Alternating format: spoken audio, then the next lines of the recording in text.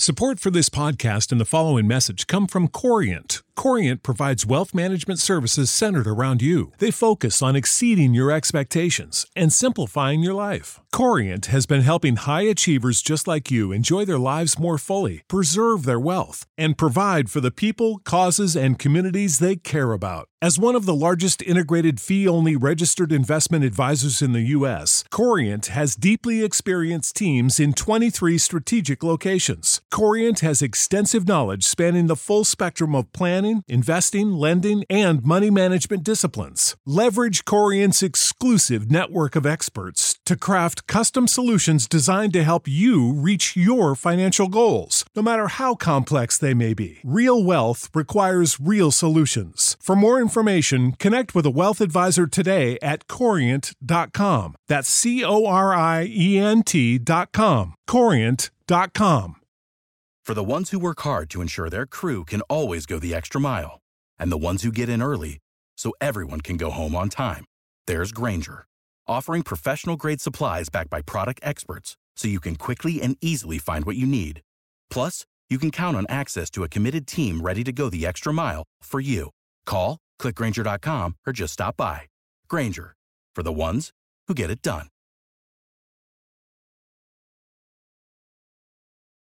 Today's podcast is sponsored by my new favorite animated TV show, Tuttle Twins, the first cartoon series to teach kids principles of freedom, economics, and liberty, and to be funny in the process.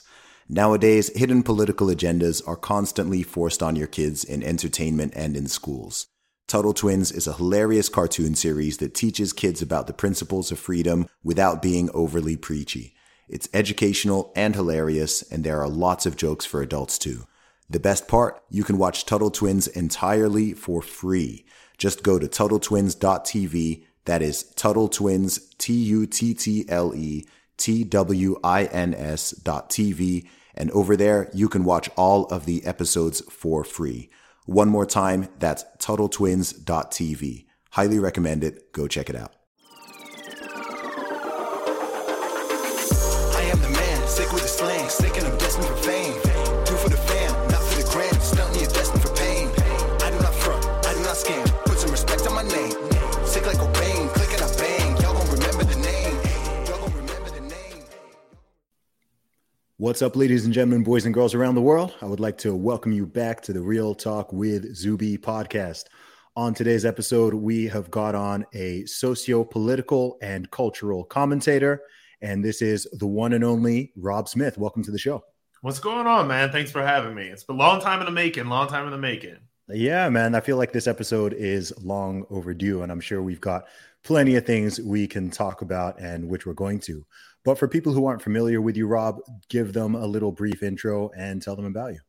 Yeah, man. So, God, where do I even start? I'm an Iraq War veteran. So the reason that people know me, the reason why I'm quote unquote famous, which is such a weird word, is because 4 years ago, I came out as a Black gay Republican in 2018. So I came out via a Daily Mail piece, and then I started doing Fox News hits. Then I got involved with Turning Point USA, and it's just kind of exploded over the last couple of years. But, here I am just fighting a good fight. I was on the campaign trail with Trump and in the White. There's so many things that have happened in the past 4 years because of all of this exposure and because of me just saying who I am and what I believe, that it's almost like I can't even believe it when I'm looking back at it all. That's awesome, man. Well, let's go a little further back in the story. So prior to these last few years, when you've been speaking about all these topics, tell me a little bit more about growing up. Where did you grow up, and what was your life like leading up to this point? Yeah. So I'm from Akron, Ohio, grew up very lower middle class. One of the things that my haters put out is, I think that a lot of people, when they see a Black person that speaks a certain way or carries themselves a certain way, they think that person was born wealthy. They think that was privately educated, something like that. That is nothing of the sort. Grew up very much lower middle class to a single mother. Dad was not in the picture. And went through public school my whole life, like K through 12, you know? And I think that it kind of informs who I am because I'm very much a bootstrapper. I'm very much somebody that believes that there's really the only limitations that we have, I think, in this world are the limitations that we put on ourselves. But to go a little bit further back, like I said, after high school was over, and, you know, when you're born, you know, lower middle class, Black kid in Ohio, not a whole lot of options in the world. I wasn't really put on a college pipeline. I didn't really know that that was something that was available to me. So I went into the military at 17 years old. I was so young, my mom had to actually sign the waiver paperwork in order for me to get in. So I did 5 years in the military, right out of high school, deployed to Kuwait, deployed to Iraq. And I developed a love for America. I developed a different way of seeing this country, or my country, that I think that a lot of, you know, the more prominent African Americans in media have. And deployed to Kuwait, deployed to Iraq, and served with all different kinds of people, you know, white, Black, Latino, Asian, whatever. And the thing that bound us the most was that we were having this experience of serving our country, serving America. Got out of the military, used the GI Bill to do my undergrad, went to Syracuse University for undergrad, worked in media buying and media sales in New York City right out of college. And so this is where everything becomes relevant to this moment. I got involved in liberal politics. You know, I was a gay guy. I got involved in the fight to end Don't Ask, Don't Tell, which was at that point in time the law that said you could not be openly gay and serve in the military. I thought that was completely ridiculous. I was closeted when I served, when I kind of figured out that I was a gay dude, and at any moment I could have been fired for something I had no control over. I thought that was deeply unfair. I decided to advocate against that, and we won. So we got Don't Ask, Don't Tell repealed, and, you know, we got gay marriage, and all of this stuff happened, which was great. And then all of a sudden I started seeing this shift towards, there was the radical gender ideology, and there was just this idea that you could not say this thing or that thing, or the fact that I was somebody that was advocating for liberal policies. It meant that I was supposed to feel a certain way about immigration, right? And so all of that stuff led me to sort of rail against that and to say, no, I do not think these ways about these issues, and I will not be forced to think this way because of these identities or whatever that I carry, because they don't define my entire existence. And that kind of brings us to this moment where we're at right now. Yeah, that's really interesting. There's so many interesting directions we could go in from that, but given that you have just brought that up, there's an interesting thing that you just said there, and there's something that I've observed, and this is a theory I have, and let me know what you think about this, and perhaps you're probably the best person to float this idea by. I noticed you talked about the gender ideology and some of the craziness that seems to have been happening, especially since the early to mid 2010s. I have a theory that the gay marriage fight was the last legitimate liberal cause, shall we say, in the modern West, not just in the US, but I think that was the last policy, the last law that someone could make a fair and reasonable case that is discriminatory against a certain group of people. And I noticed that there seems to be this line between that domino falling and the so-called left going crazy and starting to invent these new bizarre battles and ideas, which now you yourself and many other people are opposed to. What do you think about that? Because I think if you think about all the previous decades, right, I think we're living in a very unique time and place, because in all the previous decades, there was always genuinely a marginalized group of people in society, right? People didn't have equal rights. You know, you don't need to go back that far. And Black people, women, gay people, ethnic minorities of all sorts, all throughout U.S. history, all throughout British history, all throughout history of every country.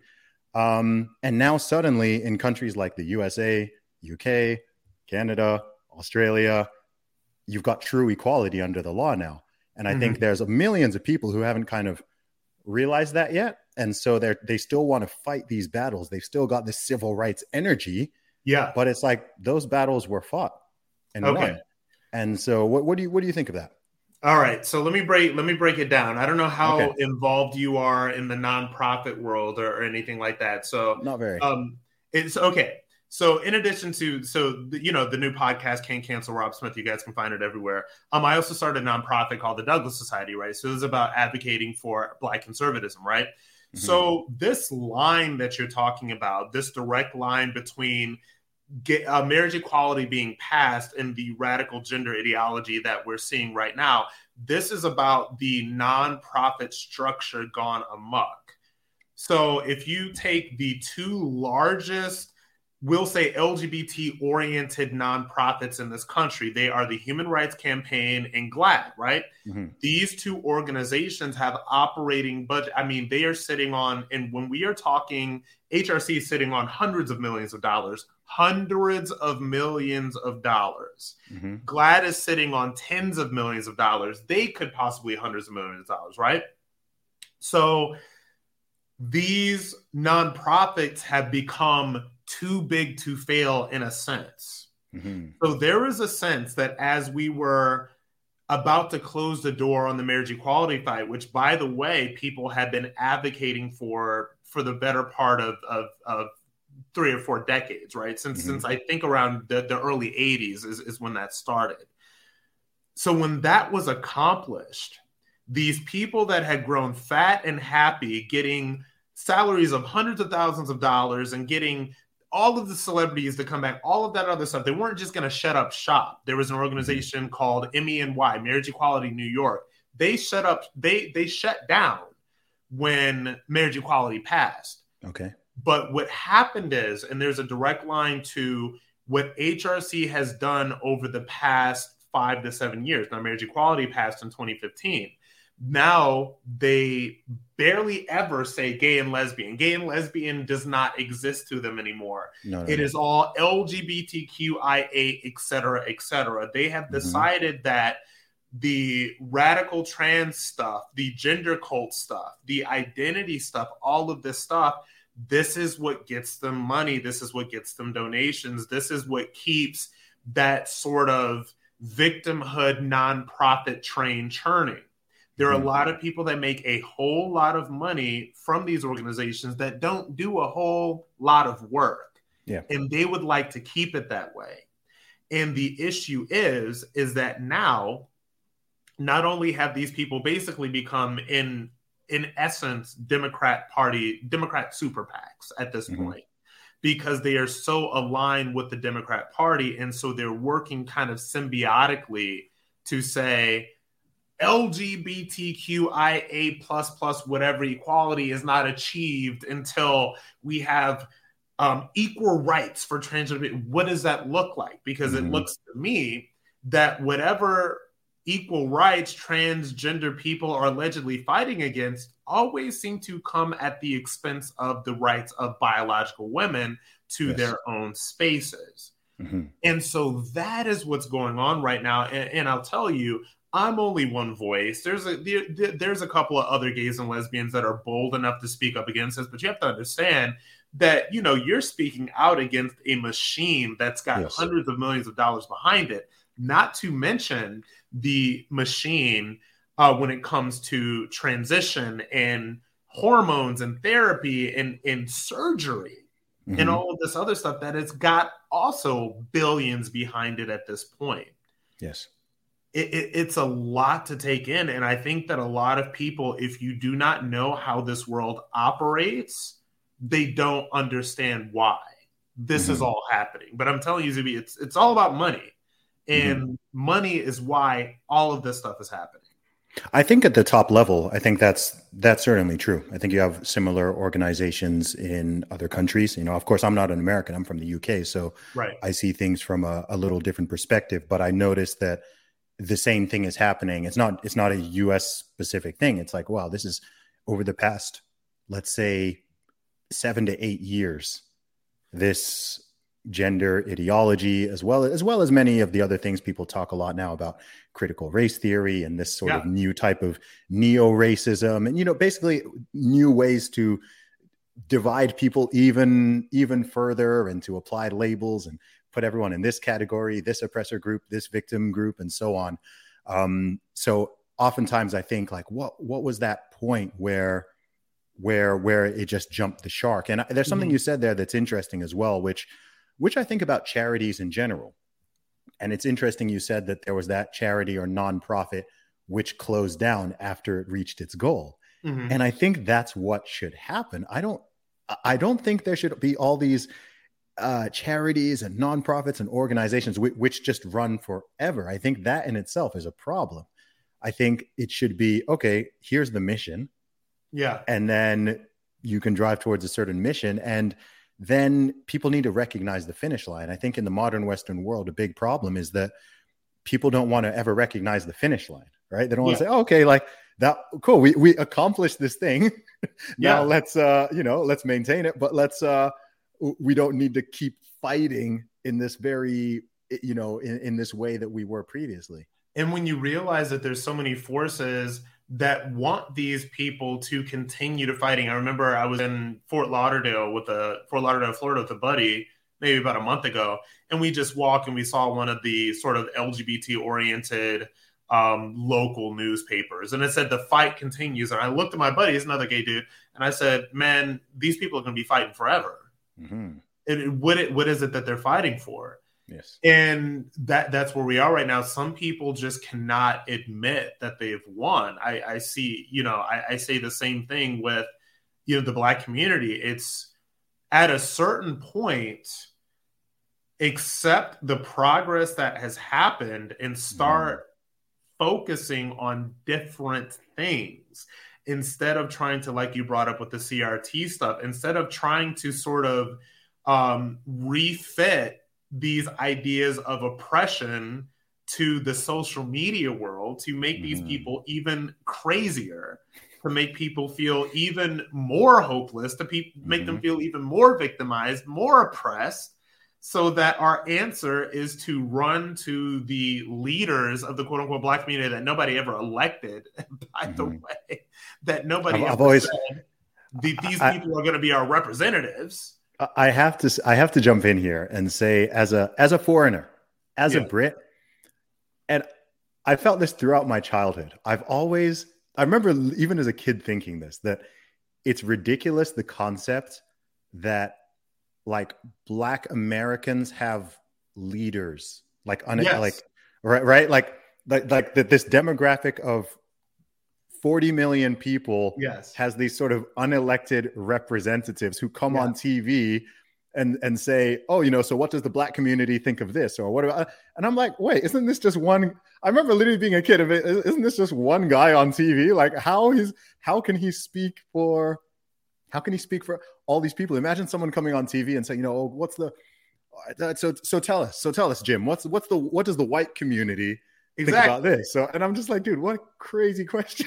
And we're like, Black people are the only one. It's Black people, and it's the I call them the alphabet mafia. It's Black people in the alphabet mafia. These are the only two groups that have these people sort of saying like, oh, this is what the Black community thinks. This is what the other groups. So nobody's talking about, what white people think or what, the Asian, what we recognize, I think inherently, is that, it's this idea, and this is where I fall. It is the idea of individualism versus collectivism.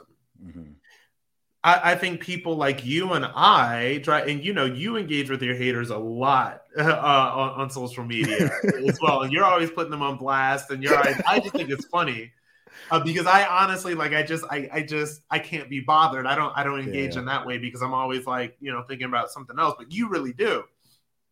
And so you have obviously, and you smartly, what I've enjoyed about watching you and following you is that you very smartly avoid attaching yourself to sort of political parties. You know, you're just, it's real talk. Like, you just keep it. I'm just going to tell you what it is. Mm-hmm. And moving into this next phase that I'm moving right now too, I think that people are tired of talking about, well, the right does this and the left does this and Democrats are great and Republicans are evil and Republicans are great and Democrats are evil. Life is more complicated than that.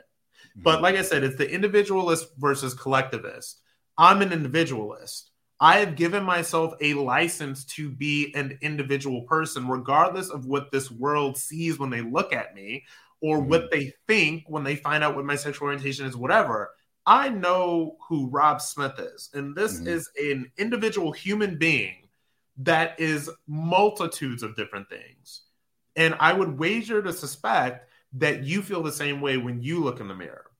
How dare you? Why is it that there's so many people that look like us that have bought into this idea that we are all supposed to think the same way? It to me is ridiculous.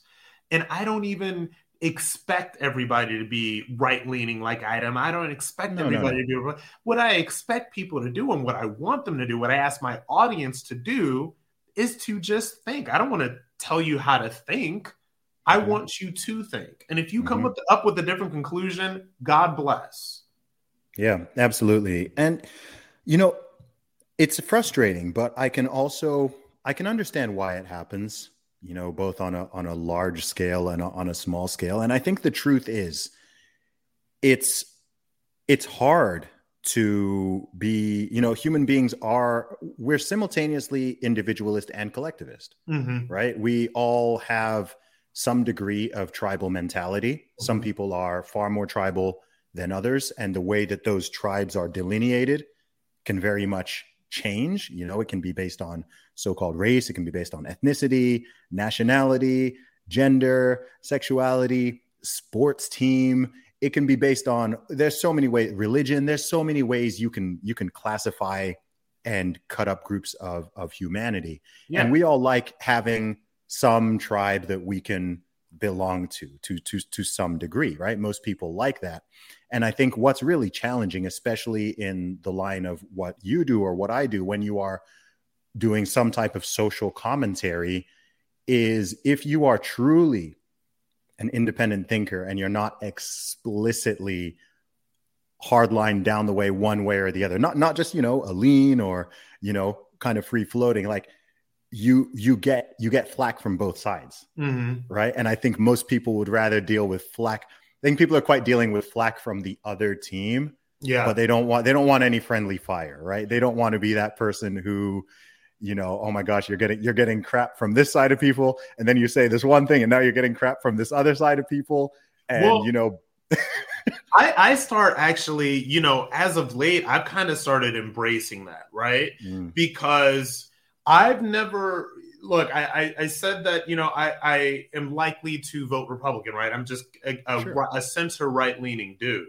But I get a lot of crap from people on the right because, oh, well, you're not true conservative because you're gay and we think about whatever and blah, blah, blah. So I get that crap from them and I get the same stuff from the left, right?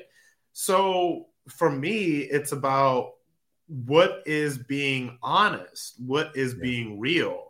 And there is nobody, there are very few people, and I really do feel like we're moving into this phase where people are tired of all of it. And again, going back to how you manage your voice, it's very smart because people are tired of all of it. And there's even me with kind of what I do. And so, you know, I'll be at, you know, Mar-a-Lago and I'll be around, you know, the Trump crowd and I'll be around famous conservatives and all that stuff. And I'll do that. And it's fun. You know, it is what it is. But at a certain point, you know, you have to speak truth. I remember when January 6th happened. And I did my previous podcast, and I did a podcast, and I basically said, why were you people why were you doing this stuff? This was a honey trap. Like, this was stupid. I saw this coming 8 miles away. I was invited to be in DC at that rally. I said, are you out of your mind? I don't want to be anywhere near DC that day because there's that a bad feeling. So I said this. and, lose tens of thousands of followers, right? Yeah. And for me, it was worth it because I don't want to attract an audience that wants to be in an echo chamber. Mm-hmm. And I tell people that listen to me or follow me, I'm on Facebook, Twitter, Instagram at Rob Smith Online. And I tell people, look, if you want a conservative echo chamber, if you want to listen to somebody that is just going to say all of the things that you already think and wants to affirm everything, there are plenty of options. Yes. There are plenty of options that will never challenge you. Do not come here for that. And I think that when you take that risk, it pays off. I agree with you totally. But I think it's the same with free speech, right? People like free speech. People like free thinking until it disagrees with them. Exactly. And this is not, sure. I think this is something that's more associated with good reason with the modern left. Yeah. But it's not something that is unique to them. It is just a human thing. Every single person likes to have their beliefs and their biases confirmed. This is just a reality, right? It's not something I pretend that I'm some exclusion to. I think a big difference is that, number one, I acknowledge it. So I don't even pretend like, I'm perfectly objective and I have no biases. It's like, no, look, I have my beliefs. I have my biases. I have the same, mental workings as most human beings, right? We're not these perfectly rational and logical and unbiased creatures. So I recognize that. And also I try to manage and temper it to a reasonable degree.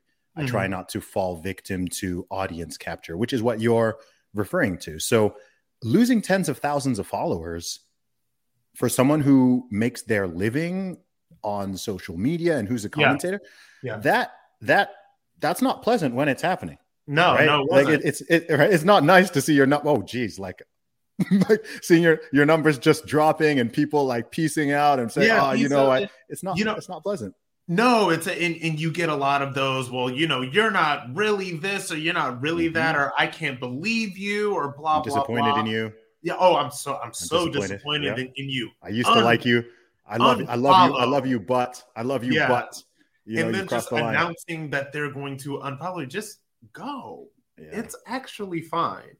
Yeah. Run back to the echo chamber, and no, it's not pleasant. But what I really see is at this point, moving into this new phase, launching Can't Cancel Rob Smith and doing some other stuff that I'm doing. It's necessary because it's necessary for growth. It's necessary for my growth. It's necessary for attracting the audience that I want. And this is what I think. I think that if you are honest with people, I think that if you do not lie to them and do not try to manipulate them, I think that people will take the journey with you, even though they may not agree with everything you say. I think that sometimes as a Black conservative, there's an audience that loves you when you're railing against BLM or when you're, railing against whatever. And then there's an audience that can't stand you when you say something like, oh yeah, racism is a very real thing in this world. I've been a Black man for over 30 years. I see it every single day, and in some ways that are subtle, in some ways that are bigger. This is, to me, this is like saying the sky is blue. Yes. And so I don't let it get in my way. I power through it, and I'm going to get to where I need to be, but I'm not going to sit here and deny its existence. Absolutely. Absolutely. And, I think something I notice here is, a couple things. I think number one is simply the pursuit of truth and honesty, right? Being actually not just caring about scoring points and, scoring points for your team, but actually trying to get to the truth. And I think that so many people are now just so obsessed with scoring points for the team and for the tribe that the truth, screw the truth, right? Yeah. Whatever. Who's got the quickest hot take on any issue? Something just happens, boom, like Twitter lights up. And, oh, hey, this is the accepted left-wing take. This is the accepted right-wing take. Do not deviate from the script. That's just it. And there's just this dopamine hit, and then people start, joining in. And And I think it's very hard to resist that because it takes long-term thinking. It takes long-term thinking because the truth is, in the short term, I don't think it's particularly hard. I think if you're quite charismatic, I don't think in this day and age it's particularly hard to be a political firebrand on either side. Yes. Right. I think if you're quite charismatic, you can just, repeat the talk, repeat the lines, attack the other side all day, every day, make fun of them, call them names. We all know how it goes. If they're on the right, you call them a racist, a white nationalist, white supremacist, transphobe, homophobe, so on. If they're on the left, you call them a libtard, woke idiot, like whatever the, regress, like whatever the terms are, you just repeat it. Oh, there's a new label. Okay, now it's anti-vaxxers. Call them anti-vaxxers now. Oh, now it's pro-Putin. Call them pro-Putin, right? And it's very lazy. And I think in the short term, it works well. But I think that it doesn't really last because the world shifts and changes and what people espouse and believe. It's why I even, I think I'm not a huge fan of people labeling themselves unnecessarily, but I think even if you are going to label yourself politically, it's always made more sense for someone to say, I'm a liberal or I'm a conservative or I'm a libertarian or I'm center left leaning or center right leaning or whatever, than to say I'm a Democrat or I'm a Republican, because the parties change. So someone who was a Democrat in 2007, right? Yeah. Are you necessarily like the party is not the same now as it was in 2007? I can see that as an outsider. They're like, this is not the same. This is not the same party in any way. Neither of them are actually. No, they've both changed.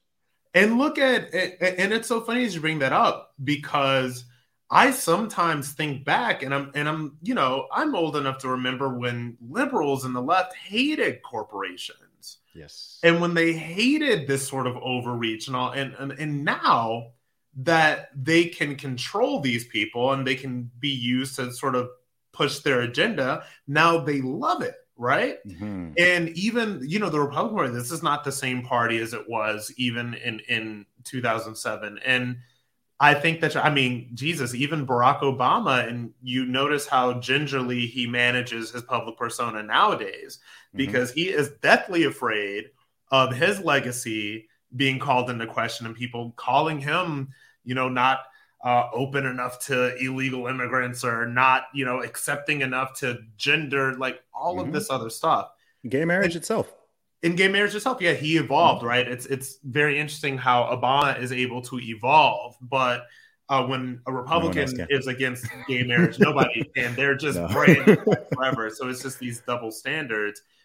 And these parties are changing and these things are shifting. And what I was about to say is what's crazy to me as a media guy and have worked in pretty traditional media for a very long time, did CNN and NBC News and Yahoo News and, have a degree from Columbia in journalism and all that other stuff. So I had a very traditional career until I decided to go the social media route.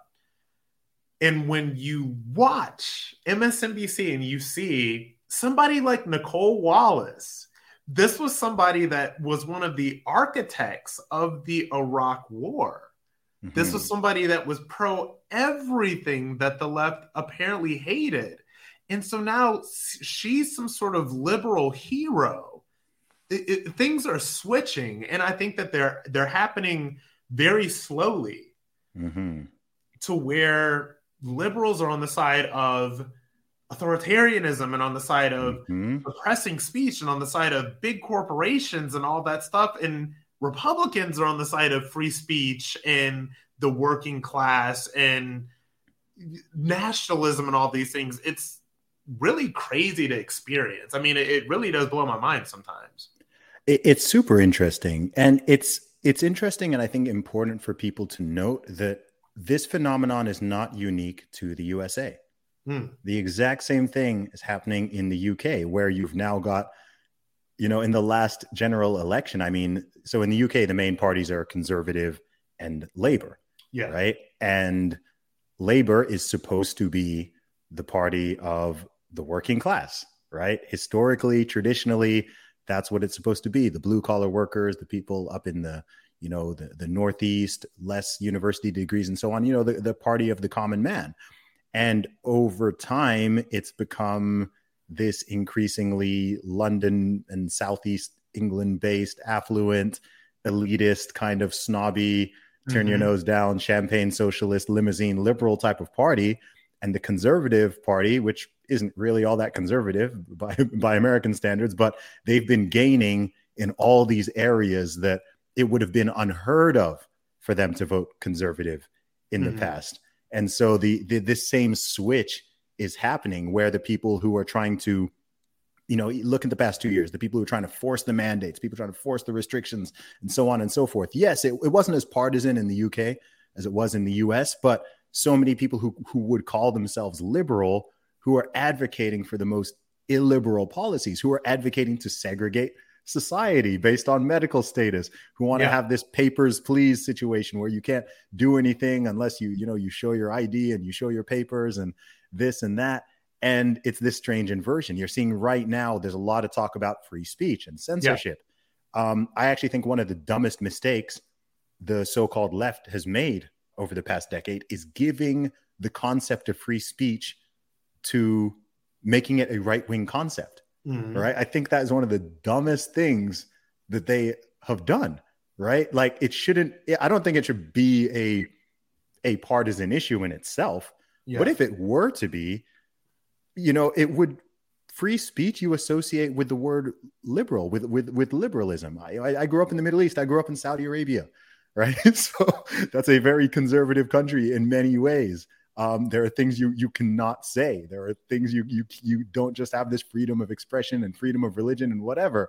And so it's so strange to me as someone who grew up the way I did and where I did to kind of be looking at these countries that are supposed to be the bastions of liberalism. I mean, look at Australia, look at New Zealand, look at Canada over the past couple of years. I'm just like, how is this liberal? I'm like, there's nothing liberal about this at all. This is super authoritarian. And so this is what's happened.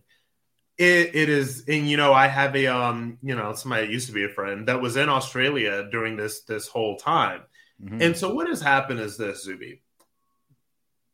These people have realized that if you can appeal to somebody's sense of being a good person, their sense of humanity, their sense that they're an elevated, if you can appeal to that sense of people, you can get them to advocate for the most inhumane things we have ever seen.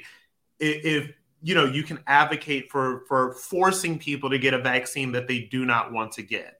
You can advocate for people being fired for saying the wrong gender, or saying the wrong thing, or voting for the wrong candidate, or doing whatever.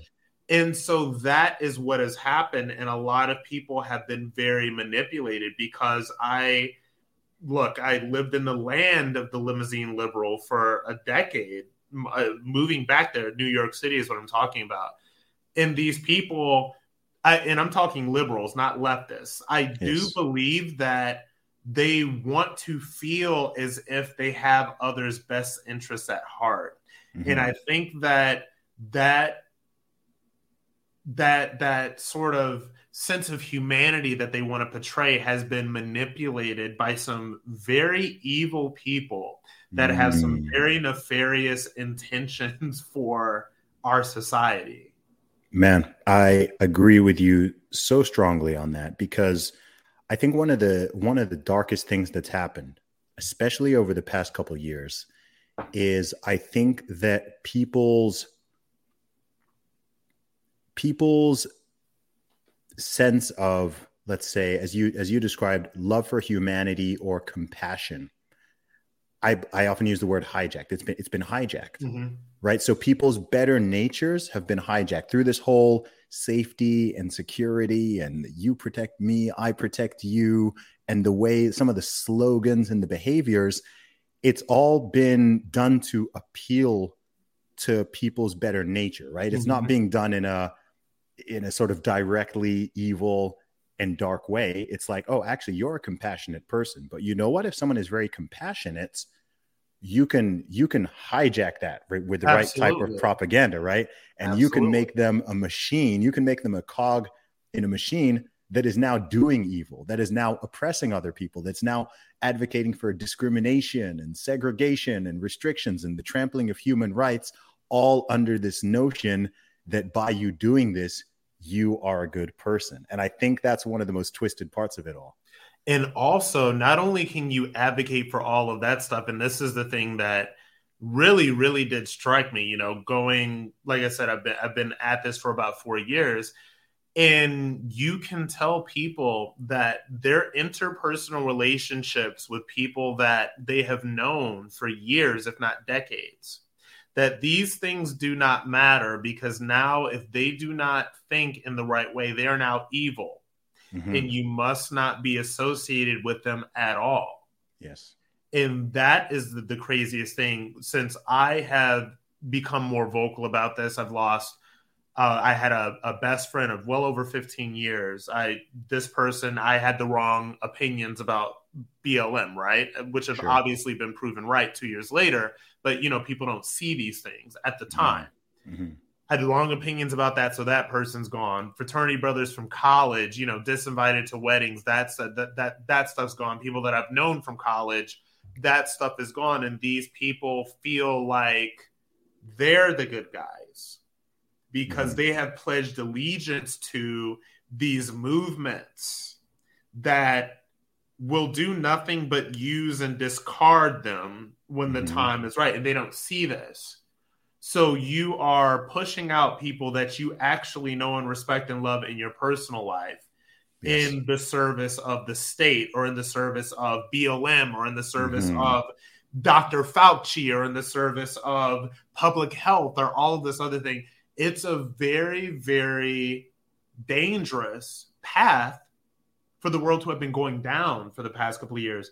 I think that we're moving out of that world. I think that people are starting to wake up to the ways in which they have been used and manipulated. Mm-hmm. Every sign that we're getting is telling me that people are over it, that we're moving on to some sort of what I like to call the post-woke era, whatever it is that this country is going to be after the madness and insanity of the last decade is what we're moving into. I agree with you. I think we're at the early stage of the pendulum swinging back. We've been living in this age of overcorrection. And I think it's also important to ensure that we do not overcorrect too hard in the other direction, right? This is something when I look at history and when I look around at the world, one thing that always strikes me is that human beings really struggle with balance. Yeah. People really struggle with balance. It's like, okay, you look over there, it's like, it's too far this way, and then it's too far that way. And it's like, man, can't there just be this like middle, this happy middle where, you know, things oscillate a little bit, but it's not these wild swings from one pole to the other pole. So I hope that's something that, you know, I am hopeful and optimistic about that. And I think we need more optimism, because I think a lot of people are, you know, sometimes with good reason, but I think there's a lot of people stuck in doomsday mentality right now on both sides of the aisle. Everything is an existential threat and the end of America and the end of the world. And I don't think it's I don't think that's an inevitability. I think it's also important for people to remember, because here's something funny. So many Americans don't understand why non-Americans are so interested in what happens in the US. And it's because, as they say, when the USA sneezes, the world catches a cold. Yeah. And the USA, for better or for worse, is a very powerful and influential country. What happens in the US affects what happens in Europe. It affects what happens in Canada. It affects what happens all around the world. And many of the ideas that, you know, sometimes there's a kooky idea which kind of comes from the US, like many of them do, critical race theory, whatever it is. And then what happens a couple of years later, all of a sudden you're watching British TV, or you're talking to a university student in England, and all of a sudden they start bringing up some of these ideas and concepts. Yeah. Even applying the framework when it doesn't make sense, because the USA and UK have a very different racial history, let's say. Absolutely. So, I mean, look what happened with BLM. And I remember example. there was BLM Canada and BLM UK and all this other stuff. I was like, well, wait a minute. Like, what is America's history of slavery and legacy of racism? All that, what does that have to do with the UK? It's a completely different thing. What does that have to do with Canada? This is a completely different thing. So it's just like outsourcing, this victimhood. But a lot of this stuff, as much as they call people like you and I grifters, that's the favorite. Oh, you're grifting. This is, this victimhood thing is a grift that can be exported out to different countries. Mm-hmm. So and it's also embarrassing because I'm like, dude, look at the time we live in. Yeah. Right. I mean, and for anyone who's traveled the world, I mean, you've been to the Middle East, you've seen other parts of the world. My family background's originally, from Nigeria. You see and you experience how, if you see, you don't even need to experience, you just see how billions of people, even in this prosperous time, live around the world. And it's like, man, if you are in the UK or the USA, in the Western world in general, in 2022, and you are even able to listen to this podcast, like you even got the technology to be live streaming this in HD on your phone. It's like, bro, you are privileged. People like to throw around this term, privileged and oppression. It's like, dude, we are all privileged. Yes. Like we're all, and that's not a bad thing. That's a great thing. So many people have sacrificed and fought all of these battles, blood, sweat, tears, and years for us to be able to do what we're doing, for us to have this freedom, to have this liberty. So I'm just like, yo, guys, let's not ruin it. This is a unique and special situation that we've got. And I think so many people don't appreciate it because they don't recognize that. They just think like, oh, freedom and liberty and equality and non-discrimination, these are easy things to come by. It's like, no, it's not, man. This is a rare and unique period. So let's not go backwards. Let's not go backwards. And you have to understand, never discount the forces that need people to be angry. Mm-hmm. There are a lot of people in this world. And again, and I think that this goes beyond political parties or left, right, or whatever. There's a lot of people that gain power. The more powerless, the more angry, the more oppressed, the more victimized certain people feel. And I think that is a huge part of a lot of this stuff. I used to have a friend, my ex-best friend that just said, I can't talk to you anymore because of BLMs, whatever. And he was just so on the left. And this person went to a liberal arts college, was, always had iPhone, whatever, like always all of this stuff. And I would tell him and I would say, there's so many different ways that you can make money out here in the world. There's so many different ways that you can do it. And it's like he would just battle me and tell me why he couldn't. And, you just get tired of having that conversation. I remember being in Minneapolis 2 years ago in the wake of the George Floyd protests. I ended up raising $150,000 to go to the business district that kind of got burned down. And I was talking to this young black guy at the Floyd Memorial. He didn't know who I was, anything like that. We just got to talking, and we got to having this debate about America and all that stuff. And I talked to this young man for 30 minutes. And every time that I told him he could do something, he would counter it with, well, racism this, or I can't do this, or I don't know this, or I don't know that. And I just do not know how you can battle that mindset. Yeah, I think it's addictive for a couple of reasons.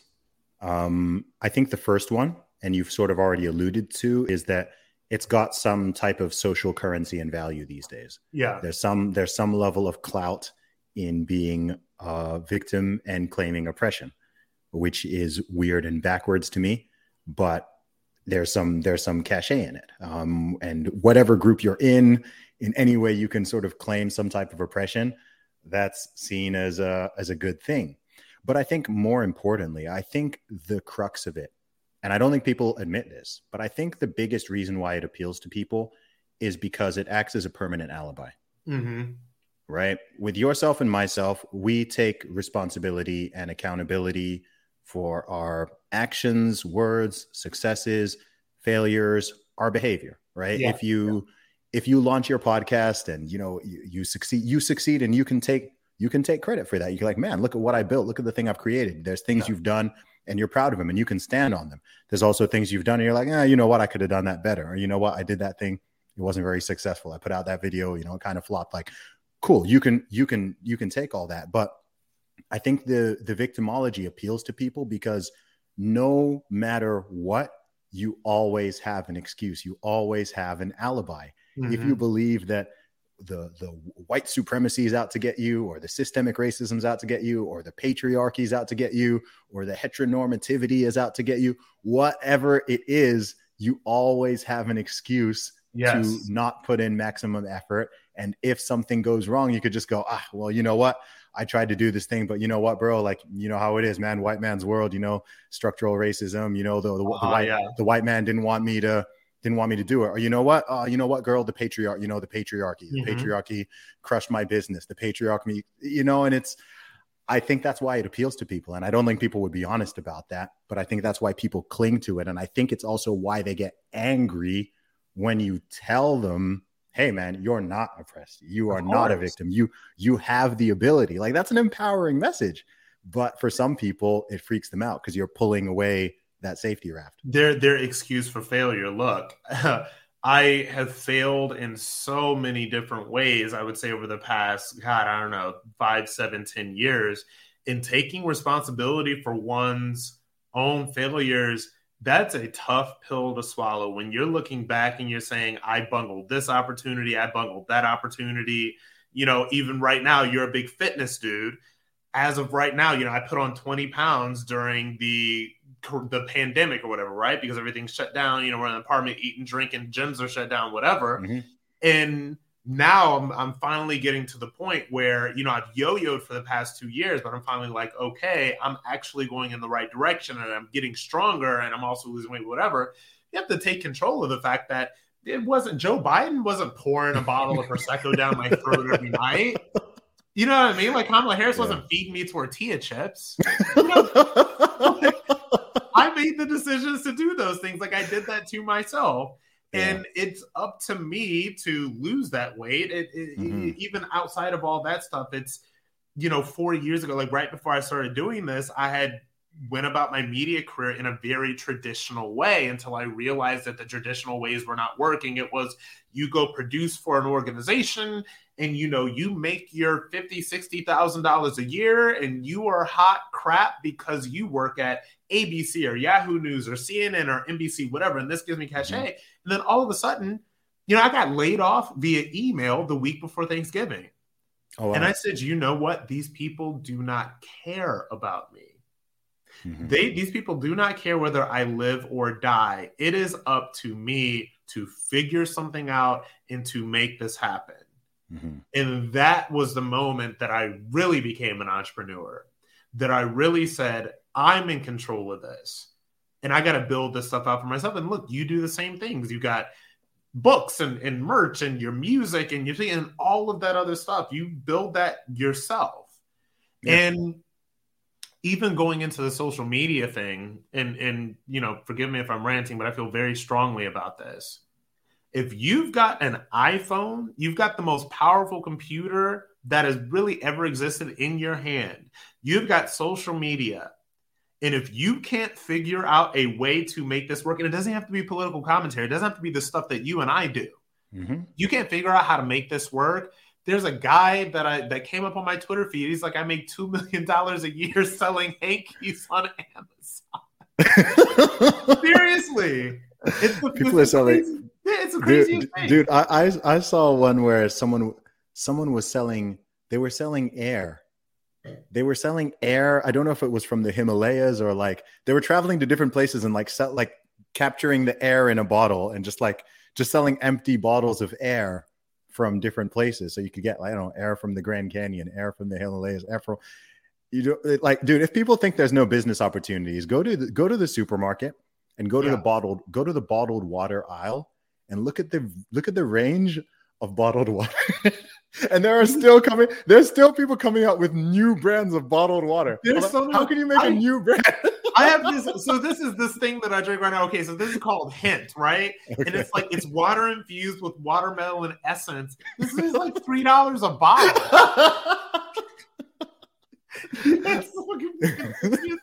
It's crazy. It's ridiculous. There's opportunity out there, man. There's opportunity out there. Yo, Rob, man, it's been such an honor to talk to you. I know you've got your new podcast, which is starting. So tell us a little bit about that. Yeah, man, it is called Can't Cancel Rob Smith. So anybody out there that follows Zuby, likes what he has to say, if you like what I have to say, go to Apple Podcasts, iHeart, Spotify, wherever you find your podcast, download Can't Cancel Rob Smith. This is just basically my take on politics, my take on culture, my take on life. It's not your average political podcast. I am not somebody that is explicitly interested only in hardcore politics. I like culture. I like art. I like music. I like fitness. I like entrepreneurship. It is just me talking with my friends about what is going on in the world. And this is the way that I see the world. And I see things with reality, but a sense of humor. So if you like what you're hearing, download Can't Cancel Rob Smith. Awesome, man. And Rob, where can people follow you on social media? They can follow me on social media on Facebook, Twitter, and Instagram at Rob Smith Online. Awesome. Rob Smith, thank you for coming on the Real Talk with Zuby show. All right, man. Thanks for having me. I am the man, sick with the slang, sick and I'm destined for fame. Do for the fam, not for the gram, stunting you're destined for pain. I do not front, I do not scam, put some respect on my name. Sick like Cobain, click and I bang, y'all gon' remember the name. Y'all gon' remember the name. For the ones who work hard to ensure their crew can always go the extra mile, and the ones who get in early so everyone can go home on time, there's Grainger, offering professional-grade supplies backed by product experts so you can quickly and easily find what you need. Plus, you can count on access to a committed team ready to go the extra mile for you. Call, click Grainger.com, or just stop by. Grainger, for the ones who get it done.